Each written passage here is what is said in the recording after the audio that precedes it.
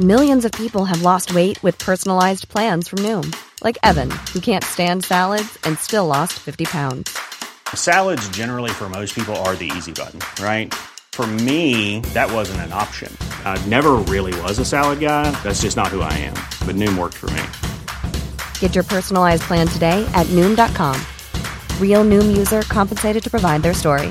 In 4 weeks, the typical Noom user can expect to lose 1 to 2 pounds per week. Individual results may vary.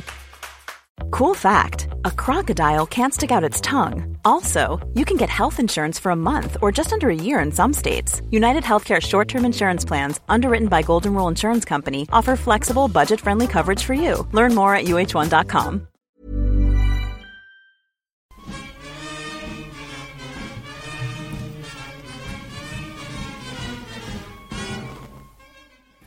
Hello, friends. It's the Egg Chasers Rugby Podcast, the podcast about rugby that doesn't take itself or the game too seriously. Whilst you're out on your horrible Monday morning commute, me and Phil are sitting in the rugby dungeon. Hello, Phil. Hello, Jonathan. And down the line, I think he's in Bath. It's Tim Cocker. Hello, Jonathan Beardmore. Hello, Philip Largan. Ah, there we go. Presumably, where are you, Bath? Honest, I am. The Egg Chasers shipping container has been upgraded significantly, let me tell you. Oh, wow. Oh, that BT money again. I'm in the most unbelievable apartment right now. I can imagine James Bond living here. If you know Bath very well, it's on Milsom Street. Okay. It's unreal. I can't tell you. I finished the game earlier on. JB, one of the greatest games of all time, Bath v Sale. Oh, it was quite something, wasn't it? I mean, we'll talk about it later, but it's quite something. Yeah, went straight to the Therme Spa in Bath, and then come back to this. Come back to do this podcast. Was the Therme Spa very zen open at that time? What time does it close on Sunday? 9. Wow. What a wonderful way to finish off such a spectacular game, Tim. A 7-7 draw. Oh, we had one of the great weekends down in Bath. World Cup final weekend. We went down, went for a few beers in Bristol, came up, watched Bath versus Harlequins, but in the morning, to get over our hangover from our Bristol escapades, we went to the Therme Spa. The second it opened, we were there. Second. We were there 10 minutes before it opened. Exactly. Coffees and pastries in hand. Yeah. Wonderful. Yeah, so it's at least you know if you ever come into Bath at any point, there will always be rugby on in every pub, rather than our usual native Manchester. Yes, exactly. So you were at the Bath game today. I think it was probably the best game of the weekend, if not the year. But it was missing one thing. So much so we should keep our powder dry on it, shouldn't we? Absolutely, JB. Couldn't agree more. But it was missing one thing. Tries? No, bigger than that. What's his name? Barry McGuigan? Oh, bigger than that. Well, the Tim Cocker, Steve Diamond showdown. Well, they always used to say all roads lead to Rome. Well, in my case, all roads lead to Burgess, and that's who was missing. And he's been in the news this week, or shall I say, he's been making news. He has. Well, let's actually just be really accurate about this. JB, you've been making news for the past few weeks in the rugby universe. I don't think there's anything to do with it. I think it was completely... No. It was 100% to do with you. It wasn't. I don't know how it would... I think it was just coincidence. No, listen. Go on. Sam Burgess tweeted about the whole, I've noticed people saying stuff about me and my time with England. Yeah. I just want to say this, that and the other. And the tweets that were then broadcast and went around the rugby world and were commented on by everybody. That, if you actually look at Sam Burgess, what he retweeted immediately before tweeting out those things that got reported is a reply from one of our listeners to you. Oh, I did not know that. Yep. Yeah. Oh. Well, okay, so... No, it's great. Yeah, I mean... With the Owen Farrell thing as well. True. I would say this, right? It was not a criticism of Sam Burgess, who did everything and more that could have been expected of him. It was no way a criticism of him.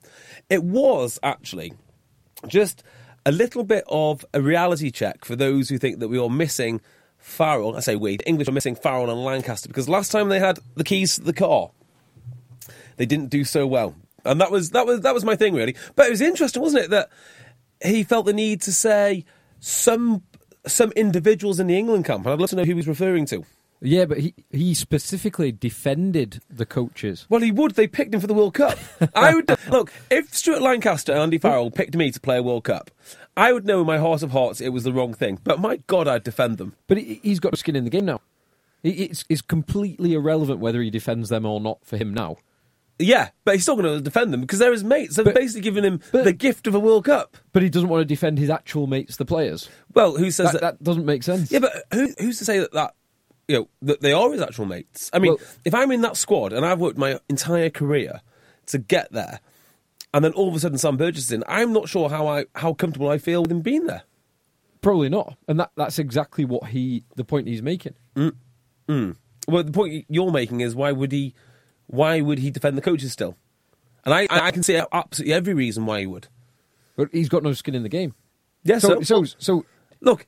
My point was, why would he defend the coaches unless he actually believed he needs to defend the coaches? And that is the point. Yeah, maybe. I would just say this: I would defend Stuart Lancaster and Andy Farrell if they picked me for a World Cup, regardless of the time frame or the amount of skin I have in the game. Here's a thought with hindsight.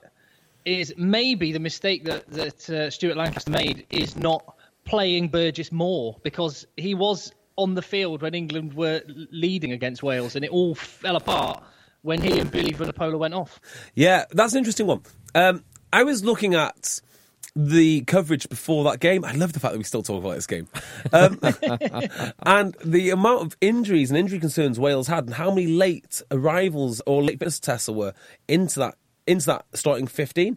And actually, yes, they were leading, and when he went off, they then lost. I actually think they should have been leading by more. I mean, this was their home World Cup. They were second favourites. They should have put that game to bed a long, long time ago. It shouldn't have come down to kick to the corner from Rob Shaw or whatever it may be. But here's the real point. Sam Burgess still drives headlines.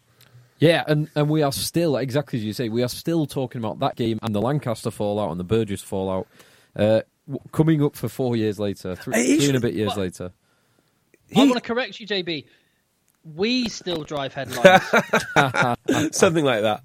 It's true. It's what's happened the last few weeks. It's just a fact. It's just a fact. It's just one of those things. Do you know what? If he wants to make some serious money, even more serious money, he should come back to Union. Unfortunately, the best place for him to come back to, he's already been to once. And actually, no, go back to Bath.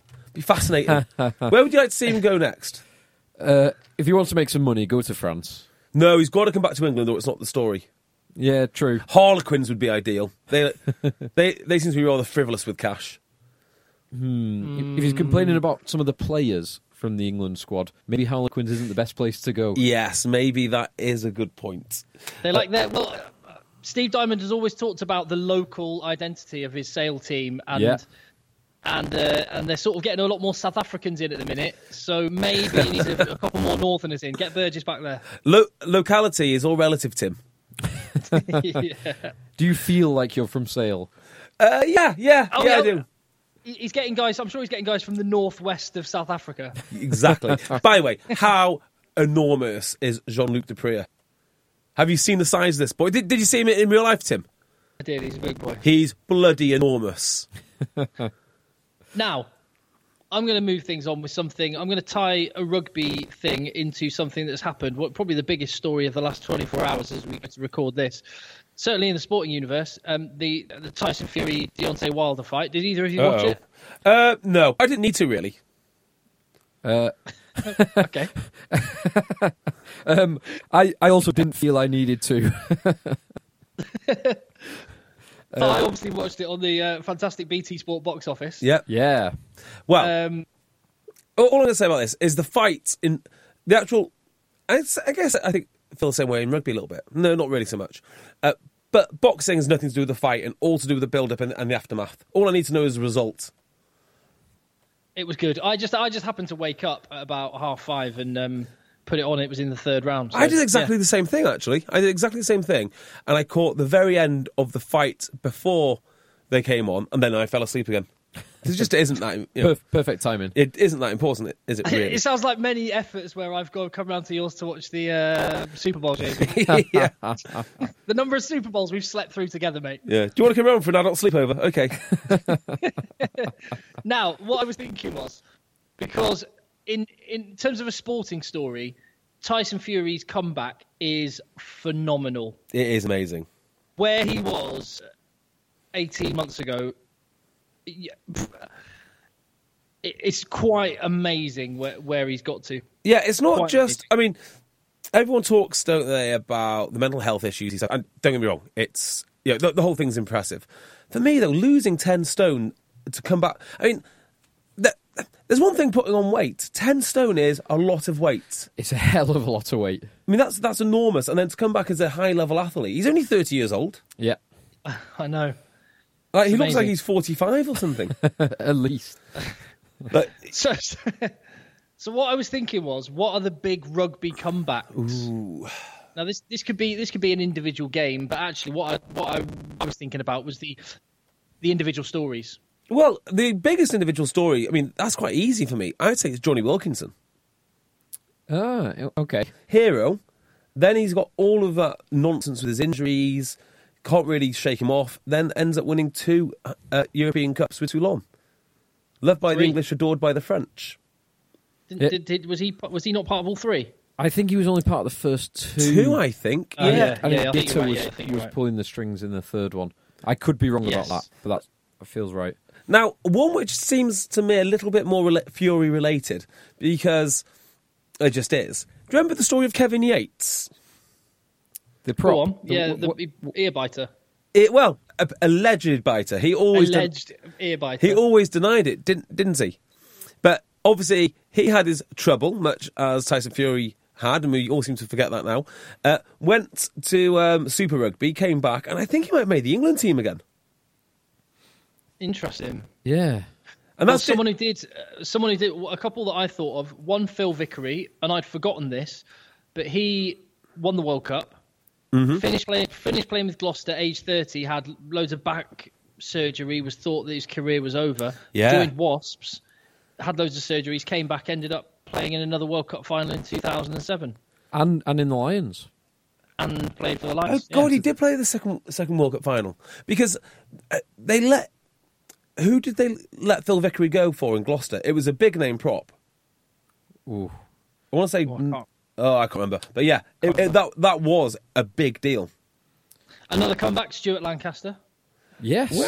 We're maybe witnessing it now. Maybe we need a few more years' time. We need to see, but potentially. Well, I mean, in the last 12 months or last 6 months, he's won everything he could have possibly won with Leinster. Yeah, kind of. Well, yeah, no. he has. He has. And then, right, but here's the ultimate one from the world of rugby that I found. I'm sure we must have mentioned this guy before, but a former Welsh semi-pro / amateur player called Chris Jones. Semi-pro. Go on. He was known as one of the wildest players ever to have played rugby. He played for, is it Treorchy? I can't remember. I'll find the team in a minute. But he was no holds barred as a player, a hooker. He used to carry an axe around with him in his kit bag. What? When was this? Was this in like the 70s or something? 70s and 80s. 2016? Yeah. He said, I know this boy. I know who he is. yes, you know where this is going. Go on. So he said when he described games that he used to play in, he said there were massive fights, at least 10 times a match. Games were gladiatorial. Anything went on the rugby field. You just waited for the referee to turn his back. I'm quoting him here. And then you boot, punch, stamp. That was the way it was. And every team had their hard men. He said you had the Treorchy back row of the early 1970s who had a back rower called Phil Wild and John the Punch and a hooker called Di Tank. Wow. He said it was the law of the jungle. Anyway, he was a bit of a psychopath on and off the field, and ended up getting in loads of fights. Did he end up in jail? 2 life bans. two live bans from rugby. He managed to overturn both of them. Right. Was that two separate life bans, or Two separate life bans. so for two separate he got incidents? banned for life. Then he came, but then he managed to overturn it. Then he got banned for life again. Then he managed to overturn it. Anyway, while he was out on a night out, he ended up spending a night in a police cell, and he had this epiphany, and found God in a police cell. I've got so many things to say about this. So, now he has. let me guess. No. prolific- Let me guess. He helps kids. Yes. Of course he does, because that's what every inappropriate human who has committed loads of crimes and can't get back into the main workforce does. They go back and help kids. And I can't think of anyone less suitable to go and help kids than this man. And it happens time and time again. I'll tell you another one. Borussia Dortmund, right, have their ex-hooligans dress the stadium up for games. So... and they say it's some sort of like amazing comeback for these guys, like rehabilitation. It's not. It means you've got to do a stint as a hooligan before you're able to become part of the club. And you see this over and over again. No, he should be rehabilitated, go back into the workforce and work in a call centre. I don't want him working with kids. I'm just imagining a Borussia Dortmund fan going, hello, Mr. Mrs. Can I please help? There's a knuckle duster. Get busy. Come back next week. Have you served your time beating up other fans yet? No, okay, do that first. Unbelievable. Completely inappropriate. But it's from the rugby world. It's a comeback. It's the best comeback I could find. So unless anyone tweet us at Rugby Podcast or get in touch if you can come up with a better one. Well, two other ones that I'll just mention quickly. So one other one who went on to win two Heineken Cups with Toulon, Juan Smith. Oh, very good. Who won World Cup, Tri Nations and successful Lions Tour in South Africa. Had to retire playing because of an Achilles injury in 2011. Had 2 years without playing and finally saw kind of his fourth or fifth surgeon who was just at that stage trying to help him walk normally again and managed to get him back running and returned to Toulon and was instrumental in their top 14 and Heineken Cup wins. And I'll give you the last one. Okay. Well, it's not the last one. It's my last one. You guys can go as long as you want. Thomas Castagned. Yeah. Double hamstring surgeries. One of them left a nick in his hamstring in its own right, I do believe. Ooh. Yeah, and then went back, started winning things again for Saracens. Yeah. A lovely story. Great comeback. The only other one worth mentioning is not a player's comeback, but it is the biggest Tier 1 international rugby comeback in a game, which happened early this year. After Australia were 31 points to 7 down against Argentina in the Rugby Championship, and they scored 38 points and only conceded 3 after that to win 45-34. What an astounding game. There you go. An astounding game all round. Hang on. No, isn't the biggest comeback Leinster versus Northampton European Cup final? I don't. Well, that's not a Tier 1 international game. No, it's not. But but yes. I don't know. That might be the biggest Heineken or European Cup final comeback. Well, that's good. 18 minutes and no current rugby. So, I went to Harlequins this weekend, boys. So that was a good game. That was almost a comeback. Well, yes, they came back from 5-3 down. No, as in almost a comeback because Exeter almost came back to win it in the end.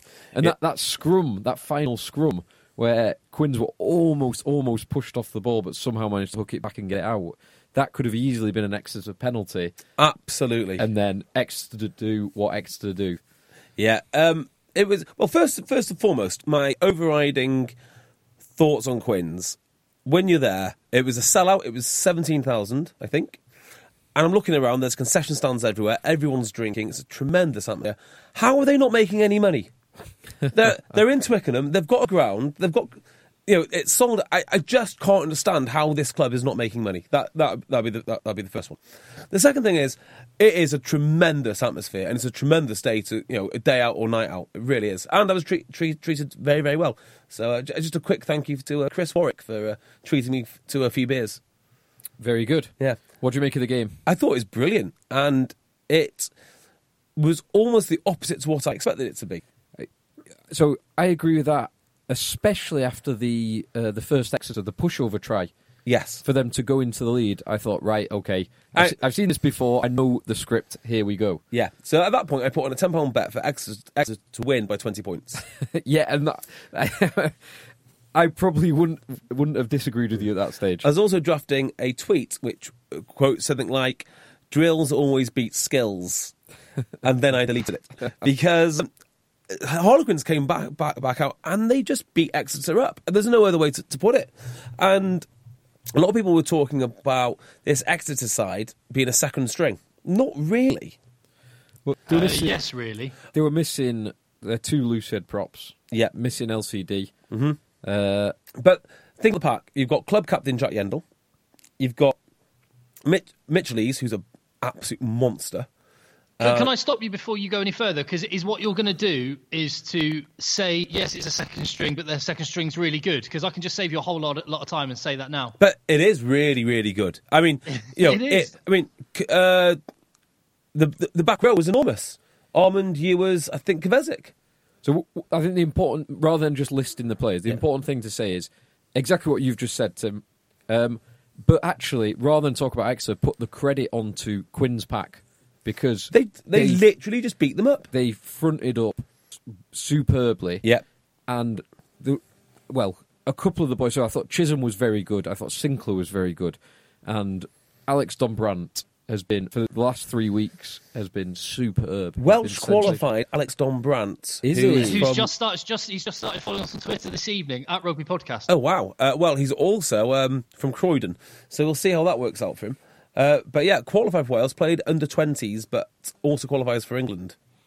And he's Alex, if you're listening, which I'm sure you are clearly because you follow us on Twitter, I'm sure you're listening right now. I occasionally have to crash in Croydon. I'll see you in the box park, mate. What, for a fight? Definitely not. So, a few observations. You get so much more from seeing these teams in the flesh. One, I thought James Lang was very good, and I thought they stuck to their plan very, very well. Even when it felt like it maybe wasn't working or they were wasting the ball. And what I mean by that, there's a lot of diagonal kicks. And eventually it came off. And I was very impressed with the discipline to carry on just with that same process over and over again. Damien McKenzie. The reason I say Damien McKenzie is because I was about to say, when you watch Marcus Smith in real life, he reminds me of Damien McKenzie. I think he's not quite got the top end pace, but it's like jinking runs, yeah. Just how quick he gets in, especially Damien McKenzie at 10. Just the way he gets into position, like just that sort of scamper, gives the ball scamper. And scamper pass. Did he throw the intercept for Ian Whitten? I think he did. That is just like Damien McKenzie. Pure DMAC. What would DMAC do? Yeah. And the last one is I don't think Harlequins can continue with their front row. I think one or two of them have got to go. In terms of their performance on the pitch, because their performance on the pitch was very good. Sort of very good. So what you've got are incredibly strong characters, one might say, if one was charitable. Sinclair does not shut his mouth. Dave Ward does not shut his mouth. And Marler does not shut his mouth. And I think there was a period in that game where they had 2 10-metre... They were marched back on penalties and they moved back 10 metres ago. Now, I appreciate the front row weren't all involved in that, but throughout the game you can hear the referee saying, don't talk, stop talking to me. And I just feel that they get on the wrong side of the ref. And they don't... From what I can tell, those three don't even like each other. So they've got all the talent in the world, but I think that might give you an indication of how good Quins can be and the things that let them down. One. Now, I don't think that Mike Brown deserves to be on the outside with England in the way he is and has been. But inadvertently, Eddie Jones has just done Quins a huge favour. Mind you, that would be harsh on Mike Brown to suggest that he would give anything less than 100%. He's not that kind of a guy. However, my point is, England guys, top players with something to prove is a powerful force, and you saw that in this game as well. I love it. So that's an interesting point. Things you don't really see on TV. How good Mike Brown is positionally. Yeah, he's very good. And the other guy who I thought was outstanding was Phil Dolman. And what he's able to do, his timing to come onto a high ball is as good, if not better, than Mike Brown's. or not better. It's in that range. Yeah, it's phenomenal. Which is the very top of that range. Yeah, I think if you're not watching them week in, week out, you probably wouldn't notice that. Dollars is one of those guys that would be right on that list of nearly but didn't get a cap. Well, he almost did because he was called into the Wales squad, wasn't he, ahead of the final, was it 2 years ago? And ended up getting a knee injury, so couldn't travel. Cruel. Yeah, that is cruel because I think he's probably 32, 33 now and has unfortunately probably missed his chance. But let's talk more broadly about the Gallagher Premiership. Okay. Mm-hmm. And the fact that there are 4 points between 12th and 6th.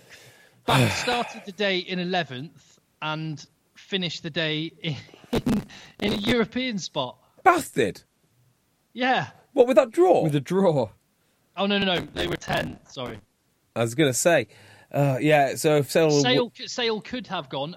A win for Sale would have taken them from bottom to 6th. I know. It's incredible, isn't it? Yeah. So 4 points separate the whole of the bottom half of the table.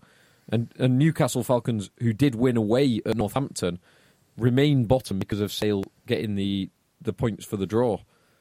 Yeah, there's more of a gap between 1st and 3rd than there is between 3rd and 12th. Amazing, isn't it? Absolutely staggering stuff. I'm just trying to work out, so where have Sale finished the day? Because that's what everyone wants to know about. 11th. So Newcastle bottom on 15 points. Sale 11th on 16th. Northampton and Worcester 10th and 9th on 17 points. Leicester and Bristol, who played each other, which we'll come on to, 8th and 7th on 18 points. Bath on 19 points. So that four points. You have to make a bet and make a commitment right now. You have to put your mortgage on one team to go down. Who'd you put it on? Northampton. Worcester. I had this whole conversation today and I came down on Worcester as well. I think over the course of 22 games, you'd have to think that the quality of squads will tell the truth, but Worcester are no slouches either. Now, I would like to know, and I'm sure Phil can go quiet for 5 minutes and find out, how far below the 6th place team is behind last year's 6th place team at the same time, but how far ahead the bottom place team is compared to the bottom place team last time. You are probably right. I could find that out. I'm not. But I'm not going to. I'm not going to now. It does feel that everyone is just... Because everyone's picking up wins. I mean, all of those bottom 6 teams, they are all on 3 wins. All of them. 7. The bottom 7 teams. Oh, sorry. Yeah, it is the bottom 7 because including Bath. Yeah, from 6th down to 12th, they're all on 3 wins. Staggering stuff. So just a couple of things that it's worth looking at when you look at the table, which may play out longer term. So one of them is Harlequins are in 5th place. They've won one more game, so they've had 4 wins. But every single time they've lost, their 5 losses, they've every single time got a losing bonus point, which I think will be really important if they keep doing that. Because that was one of their big things last year. They weren't picking up wins, but they also weren't getting anything out of the games. I think you're right, Phil, that bonus points are going to be crucial. And yes, I think you're absolutely right. And do you know the only team that have yet to register a try-bonus point? Sale? I do, yes. Is it Sale? It is Sale. Crikey, would not have thought of that. It's important, isn't it? I think you're absolutely right. And but Sale... I just want to going back to Harlequins a second, JB. I remember back in the early days of the pod, you were a massive Exeter Chiefs and Bath advocate. You loved it. I still do. I've actually got my Bath 150-year tie in the dungeon. Yeah, you loved it. You absolutely loved it. And I bought some Harlequins cufflinks this weekend. Yeah, I was going to say, I just sensed that you're being seduced by Harlequins a little bit. How did it compare to a night out at the AJ Bell? They're incomparable. They just simply are. I mean, one's Vegas, one's Monaco. You've got to decide which one you like more. I would just... they're far more... They're not as... Not passionate. What's the word for it? Like, it's Sale, right? There are less people, obviously, right? But it seems that the atmosphere is a little bit more spiky and edgy. You don't get that in Quins. They seem like a far more well-heeled set. That'd be the bit. And also, I mean, my geography is not great. Is Twickenham in the countryside? No. Because almost everyone... It has lots and lots of parks. It's very fortunate to have lots of parks around. Right, because it just felt like everyone had come back from pheasant shooting. I mean, lots and lots of wax jackets. Yeah. So, and mind you, that could be any rugby ground. I'd say the range of concessions in Harlequins is far superior to the range of concessions in Sale. Yes, that does make a lot of sense. Yes, and they're all owned by Ollie Cohn. You know that? Yeah, the Jolly Hog. That's it. Yeah, he's got loads of them. Company. So there you go. I go to Harlequins and I come back with all the big news for you. If you want to buy a concession at a rugby ground, best trust in a man whose fighting weight was north of 20 stone. Exactly. You like his food. Right. Just one other point to make about the table, which I think will lead us into the next game. So the team who has both the worst points difference and the most points against is one Leicester Tigers. Yes. Which is not that is not a good sign. And we've spoken in the past about their kind of shaky defence. And going into this game, the Bristol-Leicester game, God, that was something that was exposed. Now, I know they lost Kyle Eastman after 25 minutes or whatever it was. But even before that, their defensive structure and at times their offensive structure, they seemed clueless. There was times that someone made a break. Adam Thompson made a break that they blew late in the second half. And no one seemed to know what to do when he made the break. No one seemed to know what to do to support him. It's bizarre, isn't it? With the talent that they've got in some positions. Well, almost all, really. I mean, yeah, they were a bit under strength. But yeah, let's just say basically all. So I've got, allegedly, and I've said this many, many times, but it sounds like a start of another Tigers revolt. More emergency meetings, more players wanting to talk to other players. Are you? I would point out to everyone the last time I said that nothing happened. I would like to point out the last two times JB has said that nothing happened. But then the third time, Matthew Connor got fired. You didn't say it. You did preempt that with a there's going to be a big announcement on Monday. He just got fired. Yeah, well, he did. So that's into that. Yeah, and I think they might be on something because they looked garbage. I mean, they looked utter garbage. There's no way to put this, and it makes me think of a couple of other things, right? So number one, I know it's very trendy to say player empowerment. Let the players lead it. It's all very new age hippie rugby coaching nonsense. But actually, if that was true, the one team that could do this would be Leicester Tigers, with the England halfbacks, Kyle Eastman, who's no mug, the England outside centre, the England winger, and then, you know... Australian, experienced hooker, Australian, 10 centre.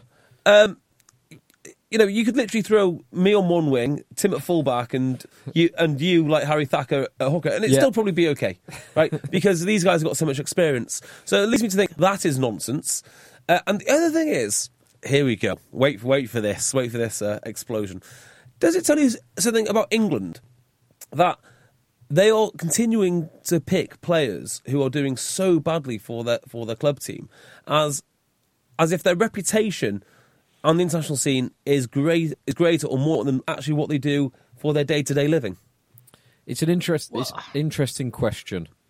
I don't like that as well, because some of these guys have got massive bodies of work. Yeah.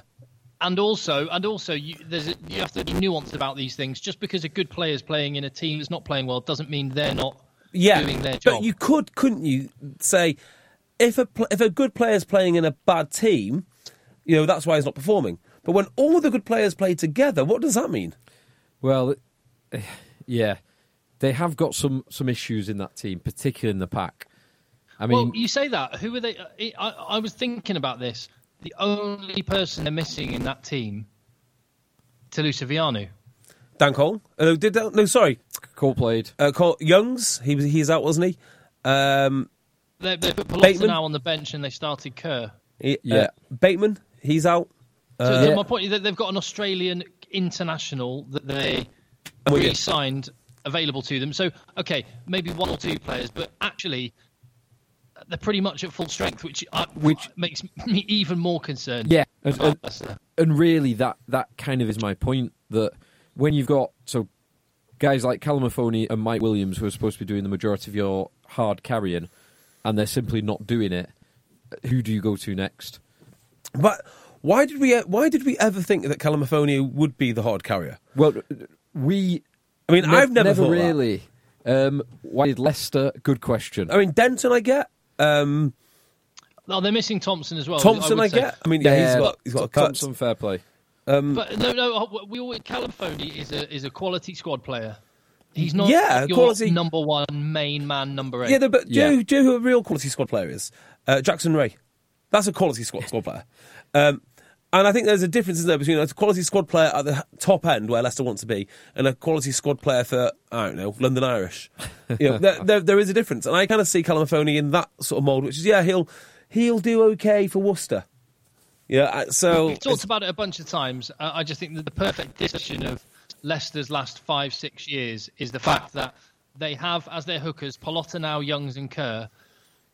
They don't have as their hookers Harry Thacker. 5 tries, 2 games played against them. It's amazing, isn't it? George McGuigan. Well, McGuigan was one of the reasons why Thacker left. That's another one you could put on the why did they bother? They had the future of that position for Leicester out of their own academy, and they let him go. Yeah, they've got they got Adam Thompson from London Irish, fine player on the wing, excellent player. They had Jonah Holmes in their back three, who was lining up for Saracens this weekend. Former Leicester Tiger Alex Lewington that they let go. Yeah. Oh well, who was playing outside centre for Bristol? Will Hurrell, who they let go. Who came on at 8? Oh, Jordan Crane. Who they let go? Well, that one you could. But I know what you're saying. Well, I mean, you could, but they just won by 30 points or whatever it is. Yeah. What happened? And I do in the bigger picture. I agree that those players probably were best going elsewhere. Not in every case, but in the majority of cases, probably. Just look at how Leicester played compared to Bristol. And you realise what the problem is. They just don't have a clue. Whereas Bristol seem to know exactly what to do all the time, even if it's wrong. Well, in this game, they knew what to do all the time. And so Bristol was superb. And their backs and their forwards, Piatau, Morahan, Leui, Hurrell, Madigan, Randall, who scored a sensational try, they were given way too much time and space to play what they wanted to do. Yeah, Morahan. So those boys were superb, but Leicester kind of... It was like Leicester had never watched the way that Pat Lam wants Bristol to play. Yeah, as if it's going to be a mystery. Yeah. Here's Pat Lam with his kicking game again. Yeah, exactly. So they were given so much time and space, and Bristol exploited it beautifully. That Morahan try, where he stepped and then gassed Johnny May, was unreal. Superb. Absolutely loved it. But Johnny May was kind of exposed because there was no one inside him or outside him. So he was left floundering by a complete lack of discipline in defence. It does make you wonder, are they doing any forms of analysis at Tigers? Because, Bristol have been exposed brutally at times. Yes. Because if this whatever it is that they are doing doesn't work, they can lose by a lot of points. They have one plan. So that's what you need to do. And you have some of the best players in the Premiership, nay, the world, at your disposal. And yet, you come up with this. And do you, though? I'm not sure you do anymore. And going back to my point, I just think if you did a flow chart of if you did a little graph of all the players that have gone and come in and you knew what the money was for all those players, I think they've just had terrible value. Well, awful value. They probably need to start managing the salary cap themselves rather than outsourcing it. So, that would be one of the things I'd suggest. I think they've got to get rid of this. Their structure, broadly speaking, is correct, but they've got the wrong people involved. They've given coaching to Anthony Allen, Jordan Murphy, Deacon. Are those guys ready? I think they'll all be good coaches eventually. But the Leicester Tigers job is enormous. Second, I would say in English rugby, second only to England is the Leicester Tigers job. Historically. But right still now, probably now. Well, bigger stadium. Not with the team that they've got, though. Not with the squad members. But the squad member is, like I was saying before, mostly the England team. A lot of England players and internationals there's a handful. 4 or 5? It's not most of that 30-man squad team. Most of the backline most of the starting backline is the England backline? Well, sometimes. Ford Young's may. So Yeah. 3. But, so, the only other thing... We've talked who played 10 minutes of one game in the last 3 years. Someone needs to do. We've talked more than enough about Leicester Tigers' problems. Have we? Well, you every single time Leicester lose, you go on this rant about how you want to restructure the club. I would do a better job. There you go. Me personally, I would do a better job. I personally don't believe that JB has set narratives that he likes to flag up as and when there's an opportunity, Phil. I do not accept that. You're not having it, Tim. I'm not having that. Do you guys disagree with me on anything I've just said about Leicester Tigers? I've no idea what you mean about outsourcing payment of the players. Oh, right. Well, they don't manage their salary cap in house. They have an outside organisation to do it for them.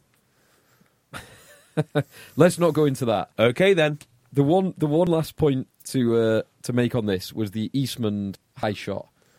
Now, or should I say, the 2 Eastman high shots? Yes, because this was almost identical to the Harlequins game when he was playing for Wasps last year, when he put in 2 high shots in 2 minutes, and the second one, surprise, surprise, when you go around swinging your arms and hitting them in people's head, got him a red card. This was more like the contact you get. Do you know when Ted DiBiase does the $1 Million Dream? No. Yes, you do. Like as a classic WWE sleeper. It wasn't I remember that. It wasn't like across the chops, but it was that like kind of neck and then stranglehold afterwards. And I think that's you can't do it, can you? It was, Wayne Barnes kind of very loosely described it as the head, chest, chin, neck area. What area is that, by the way? How big are Kyle Eastman's arms? Yeah. Head, chest, neck, knee. Has he had a transplant with Ibn Etzaveth to get arms that can cover the whole of a man's body? Exactly. That didn't help Leicester's performance in this game, but Eastman, we've seen it before. And after the first one, it's almost to the point where after the first one, if I were Jordan Murphy, having seen it before, I would have taken him off. I know. I know it was only 10, 15 minutes into the game, but you could see it coming. Sometimes with Eastman, I think, and actually a lot of small players, they need to generate so much force to match opposition players. They have less control. But you don't if you always go low. Yeah, but you also want to be dominant on the line, don't you? But he was nowhere near the line. So I can understand if you're defending on your own try line. If not, just go around the legs. Yeah, I'm not defending him. I'm just saying that when you're a smaller man and you're trying to tackle whoever it is at 18 stone, you just need to generate some power and you lose a bit of control. Yeah, but it's particularly in that second one, it was Madigan had released the ball and was falling backwards. There was no need to generate... Clean shot on a 10, mate. So yeah, I can understand that in certain circumstances, not these ones. No. So, there you go. I just want to highlight one thing. Now, there may be a point to this, but I think what this demonstrates is the way that people are never satisfied. Social media, Twitter. No, during the internationals, It was outrage, Owen Farrell, outrage, right? Yeah. So Kyle Eastman gets given a red card. Yeah. What? Oh, what? We've got nothing to complain about. Oh, what's going on? Oh my God, I'm about to implode. Oh, Ian Madigan didn't go off for an HIA. Phew, I've got something to get absolutely outraged about. Oh, was there some outrage about this? Leicester Tigers tweeted about it, didn't they? Did they? Yeah, Leicester Tigers said, strange how Kyle Eastman gets a red card. I'm paraphrasing. This is how I read it. It's something along the lines of, strange how Kyle Eastman gets redded and yet Madigan doesn't need an HIA. So, basically... It is an interesting point, actually, because he did stay down for quite a while. But he can be hit in the head and not concussed. You can be, but if you... But isn't it the doctor's call? And we've talking about outsourcing things. That's the doctor's call, and their say is final, and armchair pundits... Exactly right, mate. Well, and also, Twitter accounts owned by clubs, the opposition club in particular. Well, yeah, that's fair. So, I mean, there is a moral to this story, isn't there? You want a very suggestible doctor to work for your club. On the suggestible doctors, so did you see the Pickamole stuff last week against Fiji? No. So fill us in, Phil. He clearly knocked out twice in the game and played on before then, after playing on, I think, for 10 minutes after the second one, getting taken off. And he started again this week for Montpellier. Did he? Yeah. The French have a somewhat cavalier attitude to this. It doesn't. Well, yeah. In France, like even if, because I think like when players like Johnny Wilkinson, or you mentioned him earlier, well, both of them earlier, Joan Smith, Yeah. guys like that go over crocked or injured. The second they start working for a French club, they get paid by the government. Yeah, that's weird, isn't it? Any injuries or any reason you can't work, the sick benefit gets paid by the government, so the clubs don't actually pay it. So what my point being, they're very laissez-faire about such things. But they should be, yeah. I'm more thinking they should be happy to like sit him out for a week then. Yeah, because they're not picking picking up the tab. That's a good point. They could just bring in another monstrous South African for a week. Yeah. Oh, they've signed. 6 weeks. They signed Garrido last week. Yeah, for Montpellier. next season. How good do Montpellier want to be? Well, this comes back to the kind of the difference between a proper team and a collection of the best stars in the world. Yeah. And from what I've seen, they aren't a proper team. How? Who? Montpellier or Toulon? Well, actually, both of them. Both of them right now. I'd love to know what the atmosphere in those camps are like. And can you assemble all of these world-class players? And how do you mould them into... Give them near infinite money. Yeah, near infinite. In some of the best party towns in the world. Yes. I mean, it really is. If you look at the map around there. Yeah, in Toulon, it's phenomenal. They're there for the money and the blazers and champagne. Lifestyle. Oh, what a life. I do, like, it's a serious point. Saracens managed to do it quite well, but there's a lot of guys in there who you could meet on the street and no one would know who they were. Yeah, and the same with Exeter. Like, obviously they're successful. I wonder, yeah, except for maybe that Toulon team that actually won it all. But everyone says that they were a complete, I can't say it now, anomaly? Anyhow, because of the quality of the characters that they had. Yeah. You mentioned Saracens there, the Elliot Daly to Saracens rumours. Yes, is this true? Is it on? I don't know. Yeah, I believe that's on. Well, Marcelo Bosch isn't getting any younger, is he? Nope. It'd be an interesting signing. Can't really see they need him in the back three. No, I can't either. I mean, having Good and Williams as your first two choice fullbacks, you don't need... I can't really see him at 13 either, because Lazowski's class. Yeah. I mean, he's every bit as good, I think. It gives options then. So you've got Lazowski who can cover 10, 12, 13, and Daly as an out-and-out 13. And don't forget Good, who started 10 this week. Yeah. Plus, and maybe that's another thing, which is maybe you don't need quite as much money if you're going to go and win things. Yes. Well, that does segue nicely into the Allianz Park game this week, Saracens versus Wasps. Sorry, I hate to interrupt you, because something has come across my mind about money. Yeah, someone's in the Premiership allegedly wants to pay Kieran Reid £1 million after the World Cup. There is no way that Kieran Reid 5 years ago was worth £500,000. Was worth whatever the top salary in the world was at that stage. Yes. Kieran Reid today is not worth £1 million. Yeah, David Flatman, I think, tweeted about it. Who is the club that wants to pay Kieran Reid £1 million? And I can't think of anyone who needs him or anyone. Why would you pay that unless it was a decision from owners? Well, that's a good question. Tim? I don't know. I'm assuming Sale have money in the cap and have lots and lots of cash now, and they're going to start spending more and more. It will not be Kieran Reid. I'm telling you that. Actually, I can't imagine why it would be. If you got Jean-Luc Dupree and Jono Ross and Josh Strauss I would imagine it would be South. But judging by the current trend, any players going to Sale will be South African. I hope so. Local lads. I mean. Yeah, so anyway, so we might see a very old, very expensive number 8, because that will work well. Yeah, with another year of international rugby under his belt, aged 34/35. Well, Northampton haven't replaced King Louis. They haven't, have they? No. But I mean, if there's a team that does not need any more back row, it would be Northampton. They just seem to have a lot of generic sixes. Yeah, kind of 6.5s. Yeah, 6.5s. They've got more 6.5s than they can, they can handle. Well, certainly then they can play on the pitch at any one time. Interesting. Sorry, Phil, I interrupted you. But back to we're talking about Saracens and Elliot Daly. Yes. Many of us have those stubborn pounds that seem impossible to lose, no matter how good we eat or how hard we work out. My solution is PlushCare. PlushCare is a leading telehealth provider with doctors who are there for you day and night to partner with you in your weight loss journey. They can prescribe FDA-approved weight loss medications like Wegovy and Zepbound for those who qualify.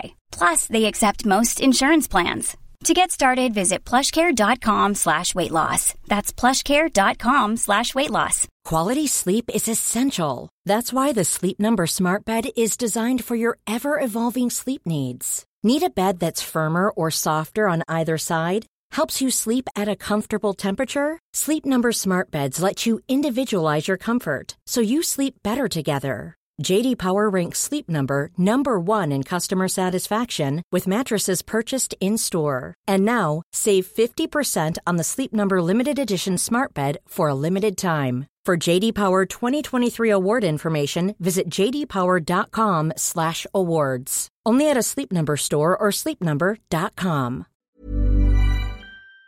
Have a quick chat about the game. So, this was close. It was 12-6 up until 50 or 60 minutes. And then the changes that Saracens were able to make, the guys they were able to bring off the bench, managed to kind of eventually squeeze Wasps. And squeeze a Wasps team that hadn't been a particular attacking threat, but had stayed in the game from a couple of very good long-range Elliot Daly penalties, and from a Wasps dominant scrum, winning penalty after penalty. Is it me? Do Wasps seem to have a disproportionate amount of injuries? I mean, they always seem to be lurching from injury crisis to injury crisis. I hadn't thought of it at the moment. But... Well, there's 2 hawkers missing. They've had emergency props rock in. They've signed the lad from Jersey, whatever his name is.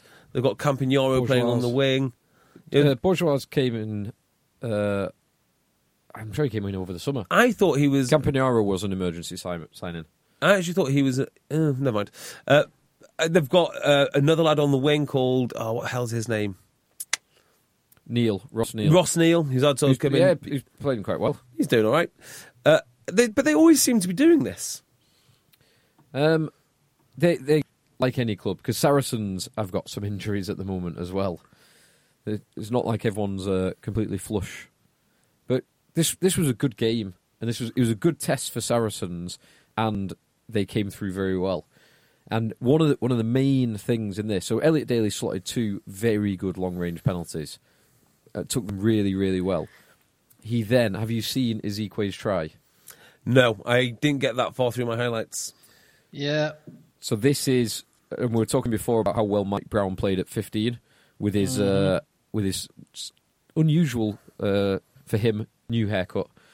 But Daly, so there's a wasp turn over the ball inside Saracens 22. Lazowski puts a massive boot on it, boots it almost 80 metres.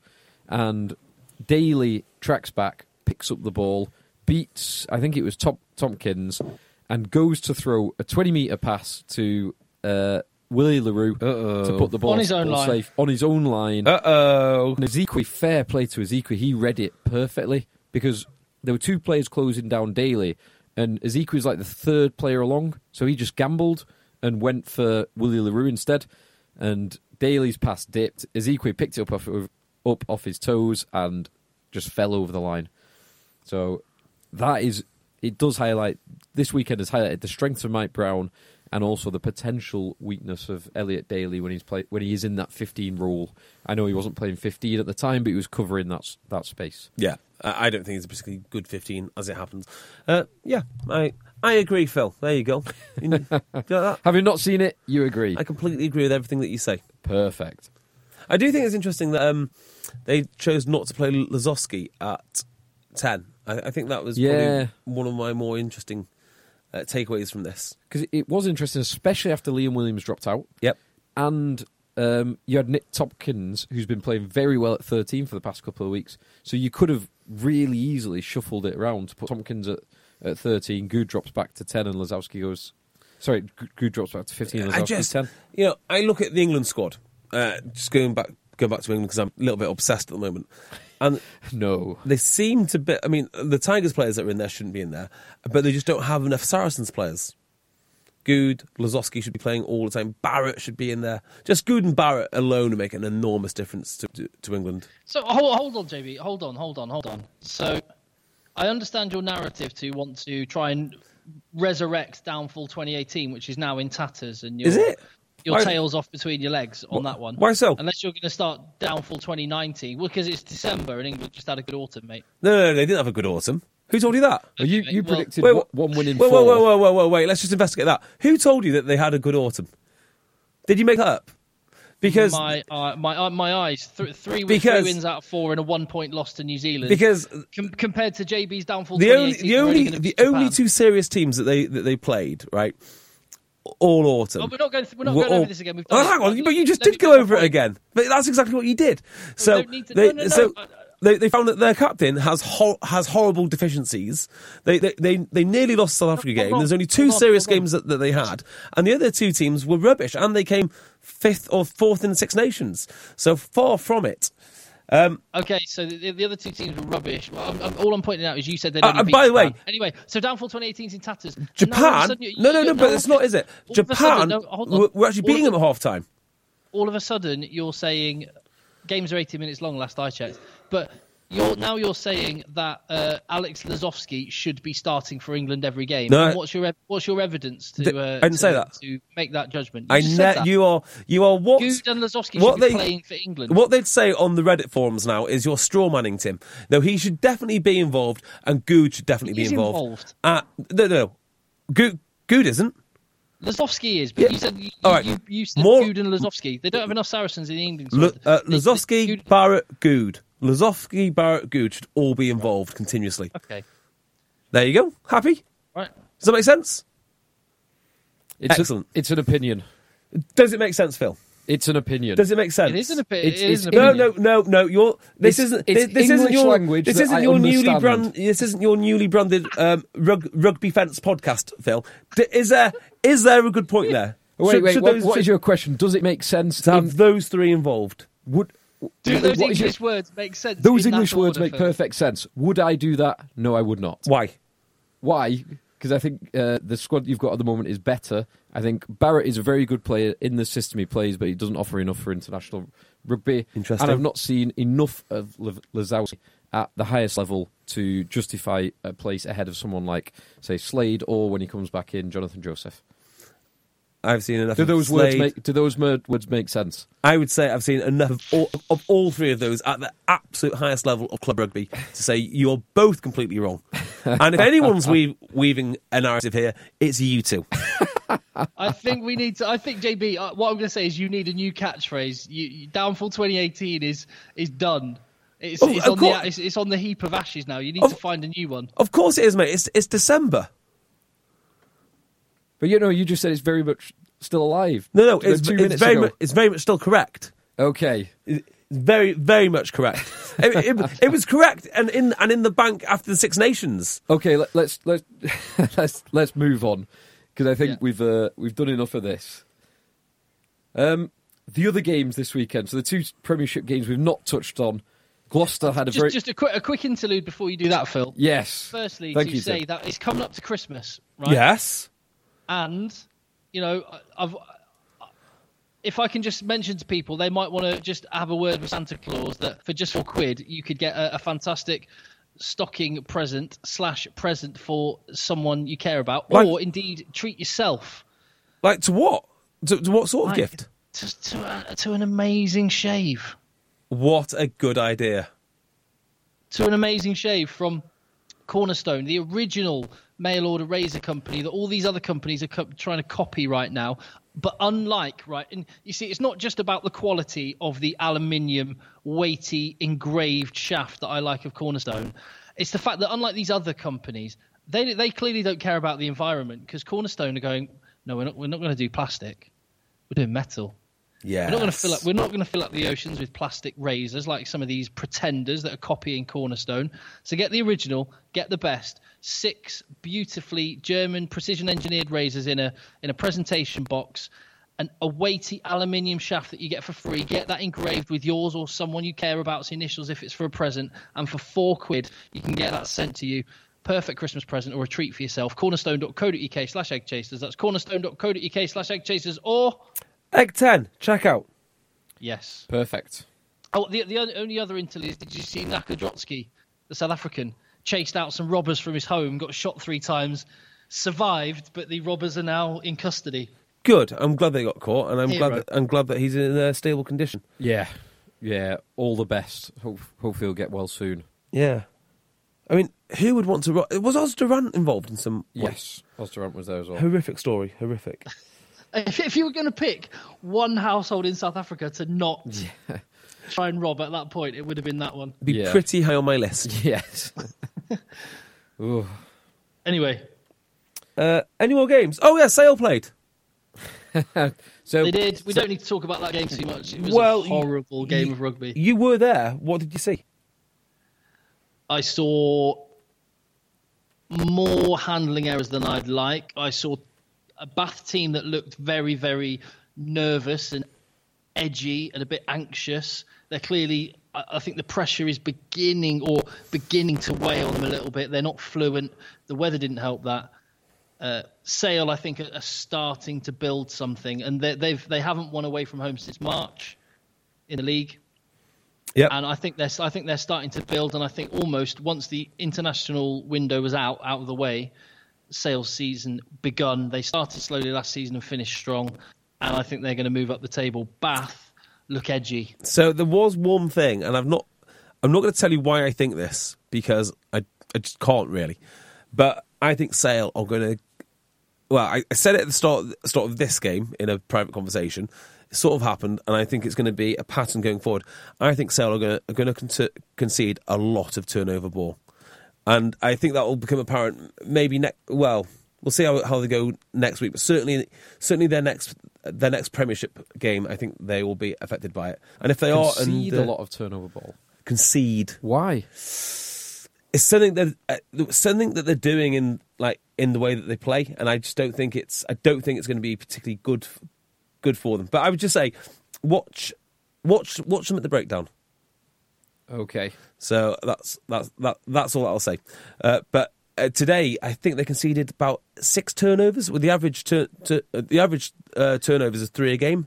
They conceded 6. But they're playing against Bath, who get more turnovers than anyone. That is absolutely true, and they had Underhill and they had Low.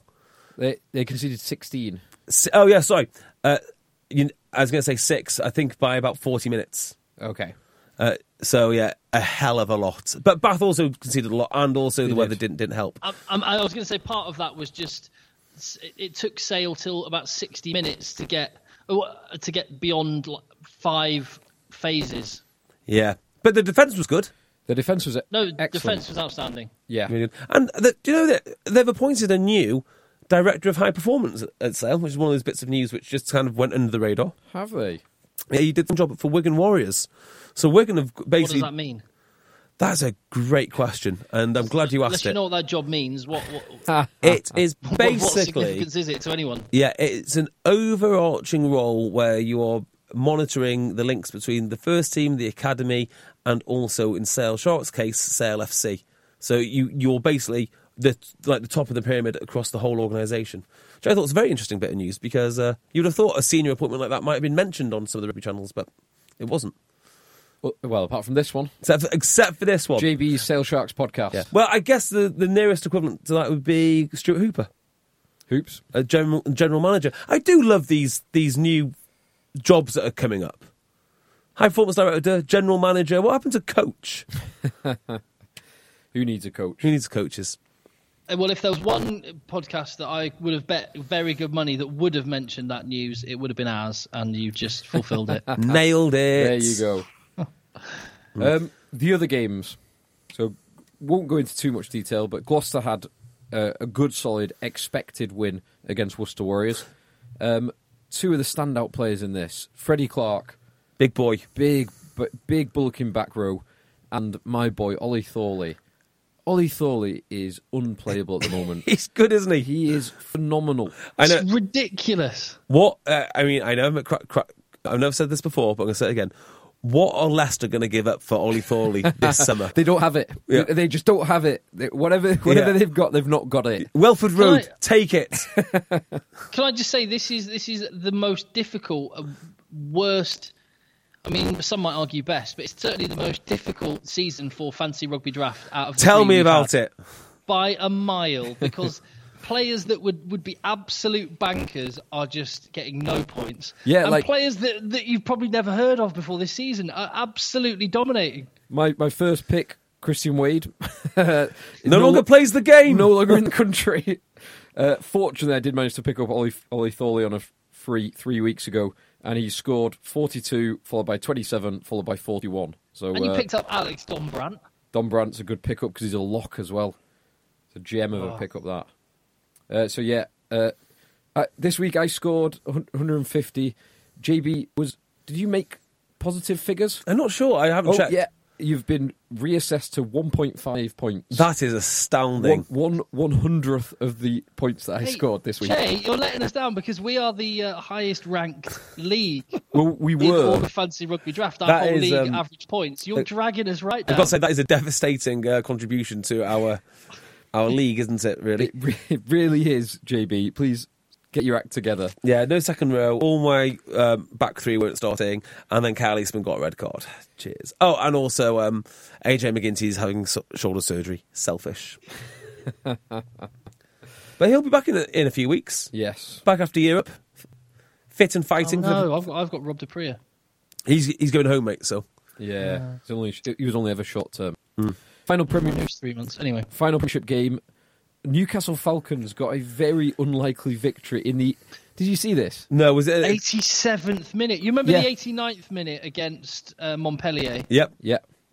Now it's 87th minute. 87th, 88th minute for the try and conversion. Tell you what, something about Falcons, like, they've got some grit about them. Oh, yeah. And it was... Guess who it was? If you're going to pick a Falcon who is performing superbly at the moment... Gary Graham. No. Oh. Try again. That's the only Falcon I know. It's the only Falcon anyone knows. Or Johnny Wilkinson. There's one Falcon that Johnny Williams. No. Many people will have known after the autumn internationals, JB. Go on. Why do I feel stupid? Mark Wilson. Oh, Mark Wilson, of course, yeah. Mark Wilson, after playing, I think he played every minute of every game for England. He picked up a Munch Award against South Africa. He scored in the 87th minute. Good lad. To win the game with a Toby Flood conversion against Northampton, away at Northampton. Isn't it weird what happens when you pick players on form, eh? Isn't it weird how that works? Incredible. Turns out players that play well for their clubs play well in the internationals. I never realised that until this. At which point, cut to picture of Don Armand sat in shower, fully clothed, rocking back and forward, crying. Yeah. Or Alex Donbrandt. Alex Donbrandt, who's had 3 good games in his... Get him in! I don't like to be reactionary. Hey, I tell you what... Hey, Boise didn't even have that many when he got called up to the England squad. True. Can I just say this? I'm going to make it a little bit about me for a second. What? Really? I interviewed Ted Hill this week. Young Englishman Ted Hill. I have seldom been so impressed with a young man. Really? Unbelievably good talker. Did you didn't meet him in person, did you? No, I didn't. I interviewed him. He's a big boy, isn't he? Yes, he's enormous, and his try scoring record is also enormous. Did he nip to the Worcester Academy House to use that super fast Wi-Fi? No, he wasn't. I think he was calling in from home. Otherwise, the Wi-Fi would have been super clear. But I did ask him, and tell me what you think. What you think of this? He's on an academy contract, right? So it's like, what have you done with your England money? Because that must be like a nice little chunk if you're on whatever academy contract's paying out. Yeah. You must have doubled your money in 80 minutes. Yeah. How cool. Yeah. That must be a very cool feeling. Yes. Yeah. But he's probably, especially at that stage, he's probably like a massive, massive motivator for that not to be the last England cap, for him to work hard. Even aged 30, playing. Well, we're not, having dropped out of like national leagues and just playing for my local team. In my 30s, I was still excited by Stash Day. Yeah, imagine Ted Hill getting that bag of England stash. Imagine Gary Graham. Yeah, Gary Graham. England, Scotland. You're going for the full house. Yeah. Yeah, I actually think he might be the only England player to receive a matchday fee and not pay higher rate tax. You might be right. That's a great start. Who is the only player to get a match fee and not pay high rate tax? Amazing. Yeah. There you go. So you can catch it on Wednesday. Yes. I've got some news. Okay. How about that? Pro 14, because we've not mentioned anything from Pro 14 yet. Oh, Ulster had a great win. Ulster did have a great win. A win. This is one of those things. There is a reason, right, that so many people are very, very cards close to their chest when it comes to predicting things. Because there was a certain journalist, I can't remember his name, but he tweeted out, Dragons v Leinster teams have been confirmed. How many names do you recognise in the Leinster lineup? Oh, yeah. Right, so and then went on to say, I think Dragons have got a shot here. Great chance for Dragons. Yeah. So here we go. Let's have a read of the Leinster names. Hugo Keenan? Nope. Adam number 8. Huh? He's a number 8, isn't he? He's a 15. Oh, 15. Oh, no, he was in... No, Don't worry. You'll... oh, no, that's Deegan I'm thinking of. Okay. Adam Byrne. Well, we know him, don't we? Yeah, we know. Yeah. Jimmy O'Brien. Nope. Conor O'Brien. Nope. No. These are Pro Evo names. These are randomly generated computer names. Dave Kearney. Yeah. Yeah, Carney, yeah. Ross Byrne, yeah. James Gibson Park, yeah. Ed Byrne. Good comedian, Mock Lewick. Yep, that's the one. James Tracy. Yes. Michael Bent. Yes. Yes. Ross Maloney. No. Nope. Scott Fardy. He's played a little bit, hasn't he? Yeah. Josh Murphy. Yeah. Scott Penny and Caelan Doris. Yeah. And what was the score then? Well, as you'd expect, the Dragons won. Big win for the Dragons, was it? Let me just get the exact score. Shall I tell you? Yes, please. Dragons 10, Leinster Academy B team 59. That's outstanding. Just at Dragons. At Dragons. At Dragons. I don't know what to suggest, really. Don't know. Here's another stat, which got tweeted to us. Oh. How many league points have Glasgow Warriors dropped at Scotstoun under Dave Rennie? Oh, wow. League point. Well, they won again, but were they at Scarlet? Out of a maximum 75 league points in 15 games, how many league points have they dropped under Dave Rennie? I'm going to say 5. I'm going to say they've won 15. Oh, I don't know. I was going to say they've won every game at home, but they've probably missed out on losing bonus points 3 times. Phil, absolutely nailed it. They've got 72 out of 75 points at home under Dave Rennie. There you go. Pretty good. They beat Scarlets this week. So they did only score 2 tries, but they beat Scarlets, losing Alex Allen after 19 minutes. So red. For red, yeah. So when Jordan Murphy in his post-match interview was complaining about the Reds ruining the game, if your team is well set up and disciplined and understands systems, Reds don't ruin games. They do a bit. So is this game ruined? It's not the point.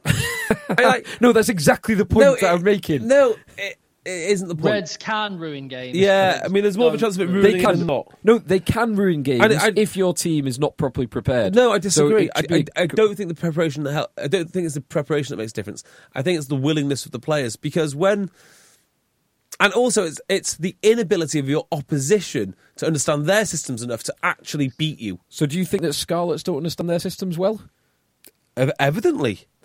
I mean, you would say, wouldn't you? Last couple of years, but you would say, wouldn't you, that a one-man advantage to a team like Scarlets would, they should be able to. Massive. Should be absolutely I massive. think you would like to think that every single team trains man down, man up.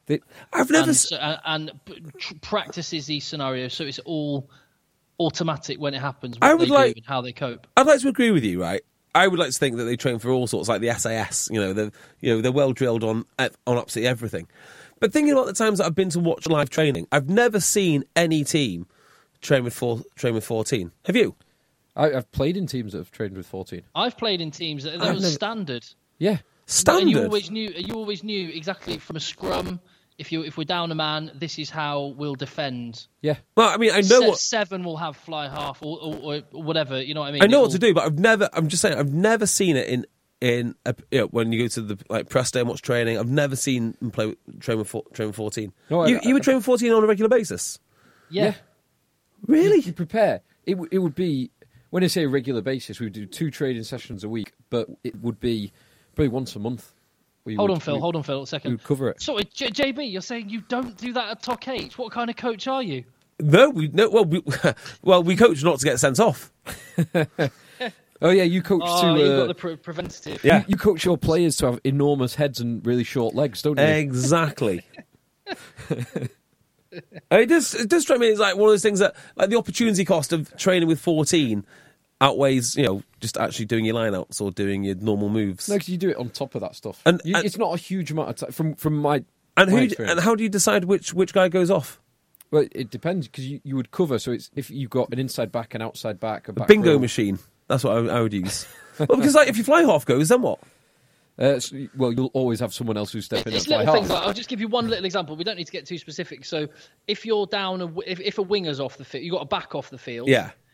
Then from a scrum, I remember we used to have a move. If we were down to 14 with a back off the field, scrum half wouldn't stand at scrum half. He would stand in the defensive line on the blind side. For example. Defence, I think, is easier with 14. Attack is a nightmare, particularly if a halfback's gone. But you always replace a halfback with off the bench. You're not allowed to. You'll take a back row. So if your scrum half gets sent off, you'll take a back row off, say, or a winger off. What, as a permanent sub? Yeah. Maybe. See, JB Tockett should be training these kind of things. And it's things like, again, when you have a man off with a yellow card, you know that you're going to maul it more, and you're going to take your time, and you're going to slow things down and kick it a bit more. Just try and eat the clock up. All these things you get that you talk about. So anyway, I know them all. But I'm just saying, I've never seen Dave Rennie is obviously excellent at doing that, and Glasgow are very well drilled because yeah. I completely agree. Glasgow are a magnificent outfit, as are Treviso, who beat the Kings. Kings away. Big result that. 4 tries, 22 points. Just the solitary conversion, no penalties. Overrated. Just do what you need. You need them. Bonus point win with 22 points. Benetton, it's almost like a mirror of last year, chasing down Ulster. Savagely chasing them down. Uh-oh. You can't run forever, Phil. Uh-oh. Hey, we should get on to talking about this weekend. It's a big weekend of European rugby. Yes, Sale are off to, are they going to? Somewhere in France. Winemaking region. Bordeaux, thank you. One of the winemaking regions. Yes, one of many. So which games should we talk about first? Well, should we just do the Champions Cup? What? Okay. Well, you don't want to talk about the games that aren't on TV? Which nobody can watch. You don't want to talk about those, no? I'm okay. All right. I'm okay. They're all available. They're all available to watch on if you're into betting and such things. Oh, are they? I believe so. Yeah. I think. Normally, if you've got money in various different betting companies' accounts, I won't name anyone. Yeah. So you could watch potentially Gloucester Pow. You could potentially watch Harlequins Treviso. Pow. That's a good game.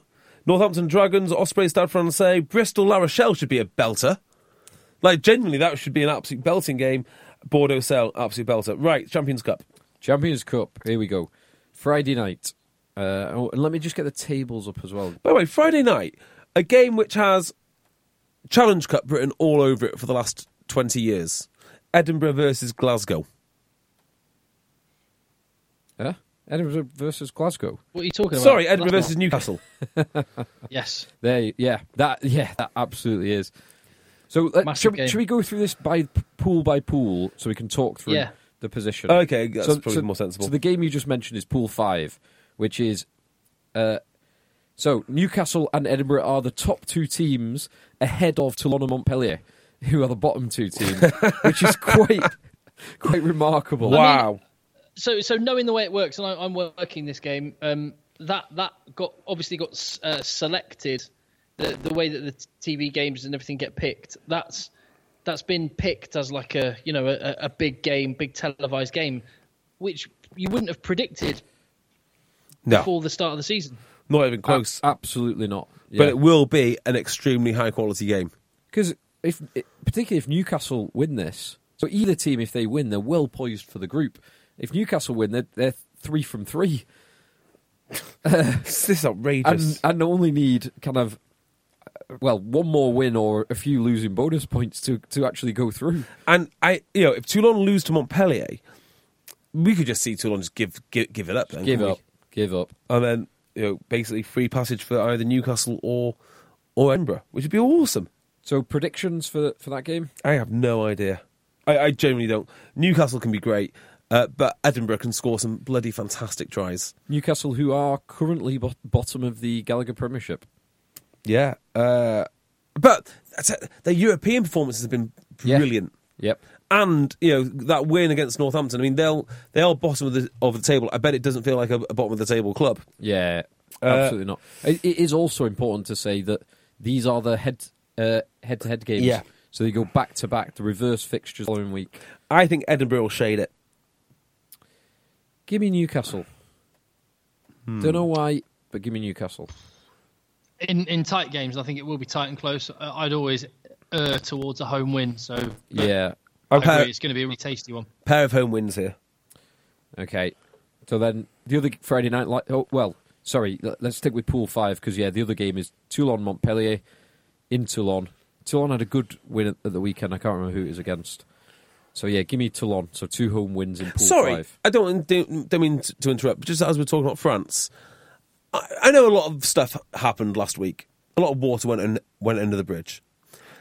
We never spoke about getting changed in France and how bizarre that entire situation was. Oh my word! I'm not sure we should speak about that, especially not. No, you've already paid your Airbnb money, Phil. Nothing's going to happen to that. You're not going to get charged extra for just explaining what happened. I don't want to get charged. I mean, I know the general rule of what goes on tour stays on tour, but I think we can make an exception here. I'm not worried about getting charged extra. I'm worried about the French authorities getting involved. Well, that wouldn't be on you, mate. That would be on the fella. I was thinking about this the other day. It just came back to me like, oh my God, that actually happened. So we were early, weren't we, for our Airbnb? Well, not really. I'd kind of told him we'd be arriving at... It was like 2:00 that we arrived. Now, at this point... PM's a pretty reasonable time to arrive at an Airbnb, I think. Yes. Yeah. Now, at this point, I'm hoping that those 2 young lads that work for that man were his sons. Because if not, this was open and shut case of child labour. Yes. Yep. And then... So we arrived with our bags and we were on a tight turnaround to get over to Monaco for the World Rugby Awards. So we had to shower, change, iron, get in, dump our bags off and get out within an hour. Less than that. We had a half an hour window to get for the 3 of us to do all of that. To get a train and then to get our press accreditation. But it was bizarre because we basically said to the fella, look, we need to get changed. Can we just have showers? Someone's get changed and we'll go. And he said, yeah, sure. And then he tried to be as helpful as he possibly could. Whereas at the same time being incredibly inappropriate and unhelpful. So, example, I'm trying to shave in... So, before you get into this, what I would have said is that the way that I would have, if I was running his Airbnb, the way I would have done it is gone, oh, I see, they're in a hurry, I'll let them get on with what they're doing, wait till they go to Monaco, and then I'll go in and fluff up the pillows. Yeah, well... Here's the weirdest thing that happened to me. I know weirder things happen to you. The weirdest thing that happened to me is I'm standing naked in a towel trying to have a shave. And because the shower was on, the window, the mirror has steamed up. So the French fella, this 50-year-old French fella, barges into the bathroom where I am, explains to me that there's steam on the mirror, which obviously I can see looking into the mirror. Turns on the hairdryer and stands next to me, hairdrying the mirror as I'm trying to shave. He's got the hairdryer over my shoulder, right? As I'm trying to shave. And then I walk back into your room and you two are getting changed. You're semi-hot, semi-naked. And there's two lads, literally one has a feather duster, running around cleaning books. But the lads were, they were definitely minors. Yes. Let's 12? Yeah, that kind of region. Well, they might not. They were definitely. Yeah, no, I don't think it's that young. We're probably talking. They look like A-level students earning a bit of extra money. Bit of pocket money. No, they're younger than that, mate. You reckon? They're younger than that. But Definitely. All I remember is because again we were on the clock and had to do this, and this was technically like our apartment, and I just remember Phil, as he was putting his underwear on, going, "Is this weird?" The answer is yes. Yes, it was weird. Yes. But it made us get changed quicker, so every cloud. It did. I wasn't hanging around in there. Yeah. So, on that, the other Friday night game, Pool 4. Oh, yes, Pool 4. So we're gonna get found on someone's hard drive in some little police bust. Would not pictures here. Would not surprise me. Who was staying in the sex den? Pool 4. Pool 4. Pool 4, yeah. So right now, Pool 4 is topped by Racing 92. Leicester are in second place with 1 win. Ulster in third with 1 win. And Scarlet's yet to win. Who did Leicester beat? Scarlets, wasn't it? Of all teams. Yeah. Oh, my God. Double header against Racing for Leicester. Yeah, that's not going to go well. Good night. So on Friday night, Scarlets host Ulster, which I imagine will be a Scarlets win. Mm-hmm. And in the same pool on Sunday, the 3:15 kickoff on Sunday, Racing host Leicester, which is going to be one-way traffic. Yes. So in the last weekend of games, do you think Ulster versus Leicester will be the game of shame? To see who says wooden spoon. Yeah. It could well be. I agree. Yes, unfortunately. Okay, Pool 3. Mm-hmm. Pool 3 is Lyon, Glasgow, doubleheader, Saracens, and Cardiff. So right now, Saracens play 2-1-2, top the group. Glasgow and Cardiff are both 1-1 each in second and third, and Lyon have lost 2 from 2, bottom of the group. I can't see Lyon doing anything constructive. I thought they were going to be really good to start the season. Just looking at the names they've got, they do very well in the top 14. They're a big physical outfit, but they've been found wanting against both Saracens and Cardiff. So Lyon host Glasgow. Yeah, actually, at Lyon, pride. Yeah, there'll be some pride in this. There will be, but they also got turned over by Cardiff at whatever it is, Stad Garland or whatever the hell they play at. True. So they might win it, but I'm going with Glasgow. Give me Glasgow. And Cardiff will lose to Saracens, but they are a tricky outfit. And they've got players like Thomas Williams, who I rate immensely highly. And you never know. I think they'll score some, but I think Saracens will batter them. And the mighty Ulster only just snuck past Cardiff this weekend, just gone. So obviously a tough opposition. Very tough. Much like that. I mean, I think very much the same thing with the Kings. Yes, exactly. Yeah. So that's Pool 3. Oh, Pool 2 is interesting. So Pool 2, in first place we've got Munster, but they've won 1, drawn 1. They drew with Exeter, of course, at Sandy Park. Second place we've got Cast, who've won 1 and got 1 bonus point. Third place is Gloucester, won 1, lost 1, and in fourth place is Exeter. So this right now is the tightest group of all of them, and probably the least predictable. Mm-hmm. So in this we've got 1 o'clock kickoff on the Saturday. We've got Exeter hosting Gloucester. And then the 1 o'clock kickoff on the Sunday, or one of the 1 o'clock kickoffs on the Sunday, is Munster hosting Cast. So that's going to be a Munster home win and an Exeter home win. I'm not convinced at all. With Exeter home win. Yeah, and it's not that I'm... I've seen 1 game of Exeter live, and now I think, oh, okay, away you go. I think Gloucester are actually really, really good. They are. And they can score from anywhere. The difference with this Gloucester team, with previous Gloucester teams, is a bit of extra South African beef, and the younger players like Pelledri are getting stronger and stronger and stronger. So I do think Exeter will win, but it's going to be much tighter. And if this is at Kingsholm, I'd probably give Gloucester slight favourites tags. If it was at Kingsholm, I would agree, actually. As it's not, and Exeter... So their big focus, there was talk of... So having won the league, they want to do more in Europe. And I think, even though they've had not the best start, I think they will be really, really focusing on this. So I think this is why they rested up all their... This is why they rested up all those big names. So who will come back for them this weekend? Because the problem with Exeter, every time I say... I don't know who their starting team are, because I think they pick their starting team week to week based on like the best matchups. So who do you think is going to come into this side? Slade, Hepburn, Moon will all come in. Yeah, Moon, definitely. So in the pack... Woodburn, is he fit again? Don't think so. Noel's out as well. Simmons is obviously out as well. So Almond and Ewers, I mean, I would start those two almost for every opposition. Yep. Kovacic probably starts again. He probably, yeah. Johnny Hill, is he fit? Don't know about Skinner. Hill. Skinner could come in. Yeah. Steenson. Steno. Oh, two further stories from Gwyn's, and they're only short. I've met a lot of rugby players now, and I'm not really particularly fazed by them, except for when it's Gareth Steenson. He is star quality through and through. In my mind, the most storied player in the Premiership. Another one, if you go and watch a game, I don't know what you saw after the game, but when Exeter played at Bath earlier in the season, I was walking back to the car park, and I walked down the left-hand touchline of the Rec. Gareth Steenson was just leaning on the advertising hoardings, chatting to some friends, family, or Exeter fans, I don't know who'd huddled there, with a can of Guinness.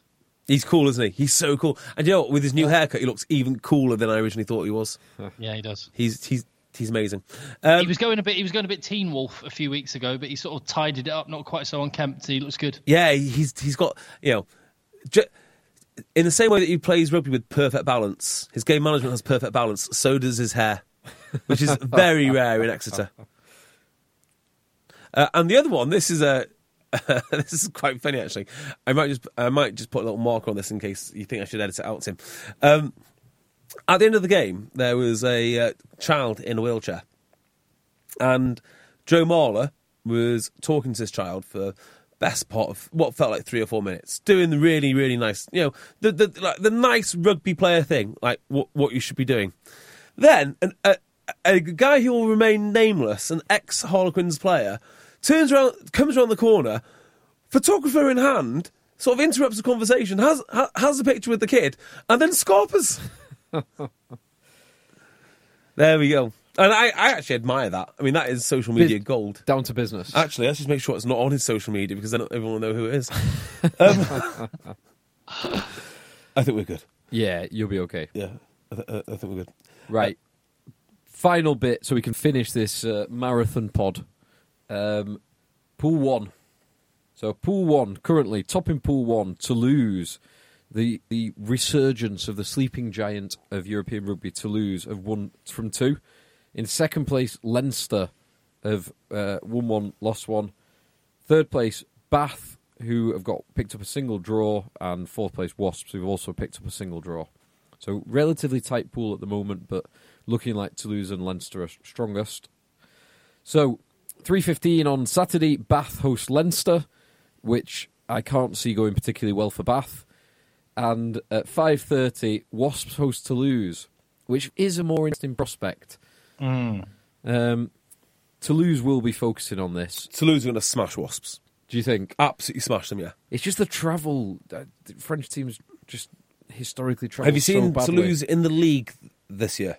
I've not looked at it for a couple of weeks. We saw Toulouse in Europe at Bath, which is probably the closest comparison. Yeah. Okay, so Toulouse are second top at the moment, having won 8 from 11. Yeah, they're smashing people. Yeah, they've only lost 2, so won 8 from 11, drawn 1. So I'm going to Toulouse big time. Big time. Big time, yeah.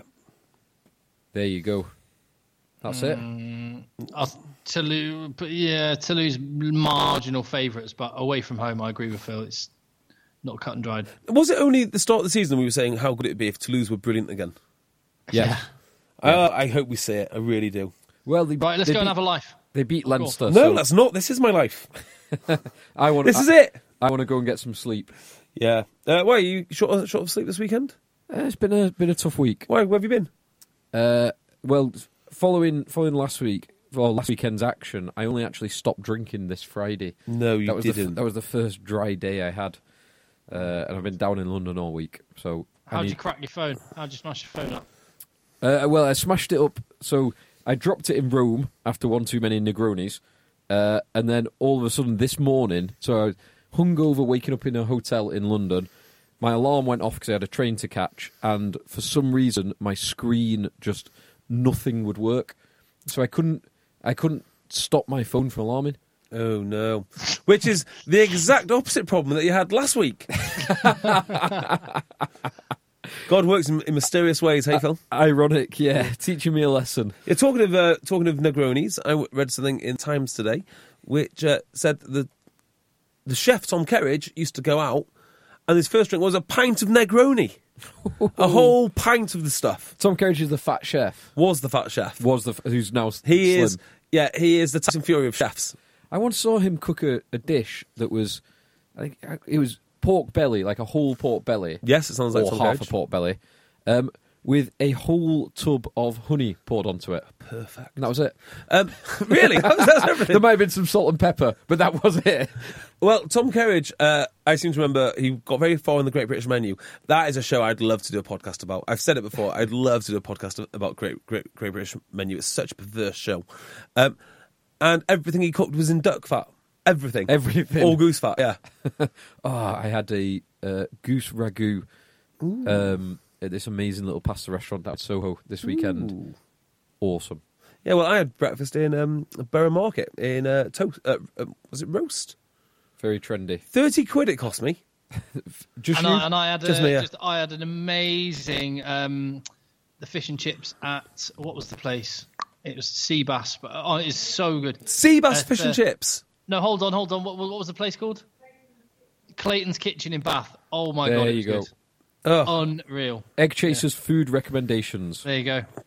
And on that, there you go. Giving you some food tips, giving you some drinking tips, giving you some Airbnb to avoid tips. And a little bit of rugby as well. Depends. Depends what you're into. Yeah, it depends what you're into. Yeah. So if you've enjoyed it, and no doubt you have, you can follow us on Twitter at Rugby Podcast. You can find us on Instagram. We do that as well occasionally, don't we, Tim? Yeah. Have we put anything on Instagram? We must have loads of pictures that we can put on. Yeah. I'll do all that.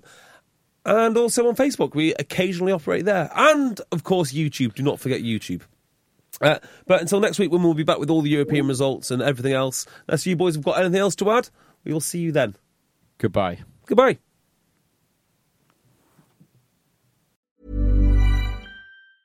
Mom deserves the best, and there's no better place to shop for Mother's Day than Whole Foods Market. They're your destination for unbeatable savings, from premium gifts to show-stopping flowers and irresistible desserts. Start by saving 33% with Prime on all body care and candles. Then get a 15-stem bunch of tulips for just $9.99 each with Prime. Round out Mom's menu with festive rosé, irresistible berry chantilly cake, and more special treats. Come celebrate Mother's Day at Whole Foods Market. Even on a budget, quality is non-negotiable. That's why Quince is the place to score high-end essentials at 50 to 80% less than similar brands. Get your hands on buttery soft cashmere sweaters from just $60, Italian leather jackets, and so much more. And the best part about Quince, they exclusively partner with factories committed to safe, ethical, and responsible manufacturing. Elevate your style without the elevated price tag with Quince. Go to quince.com/upgrade for free shipping and 365-day returns. Planning for your next trip?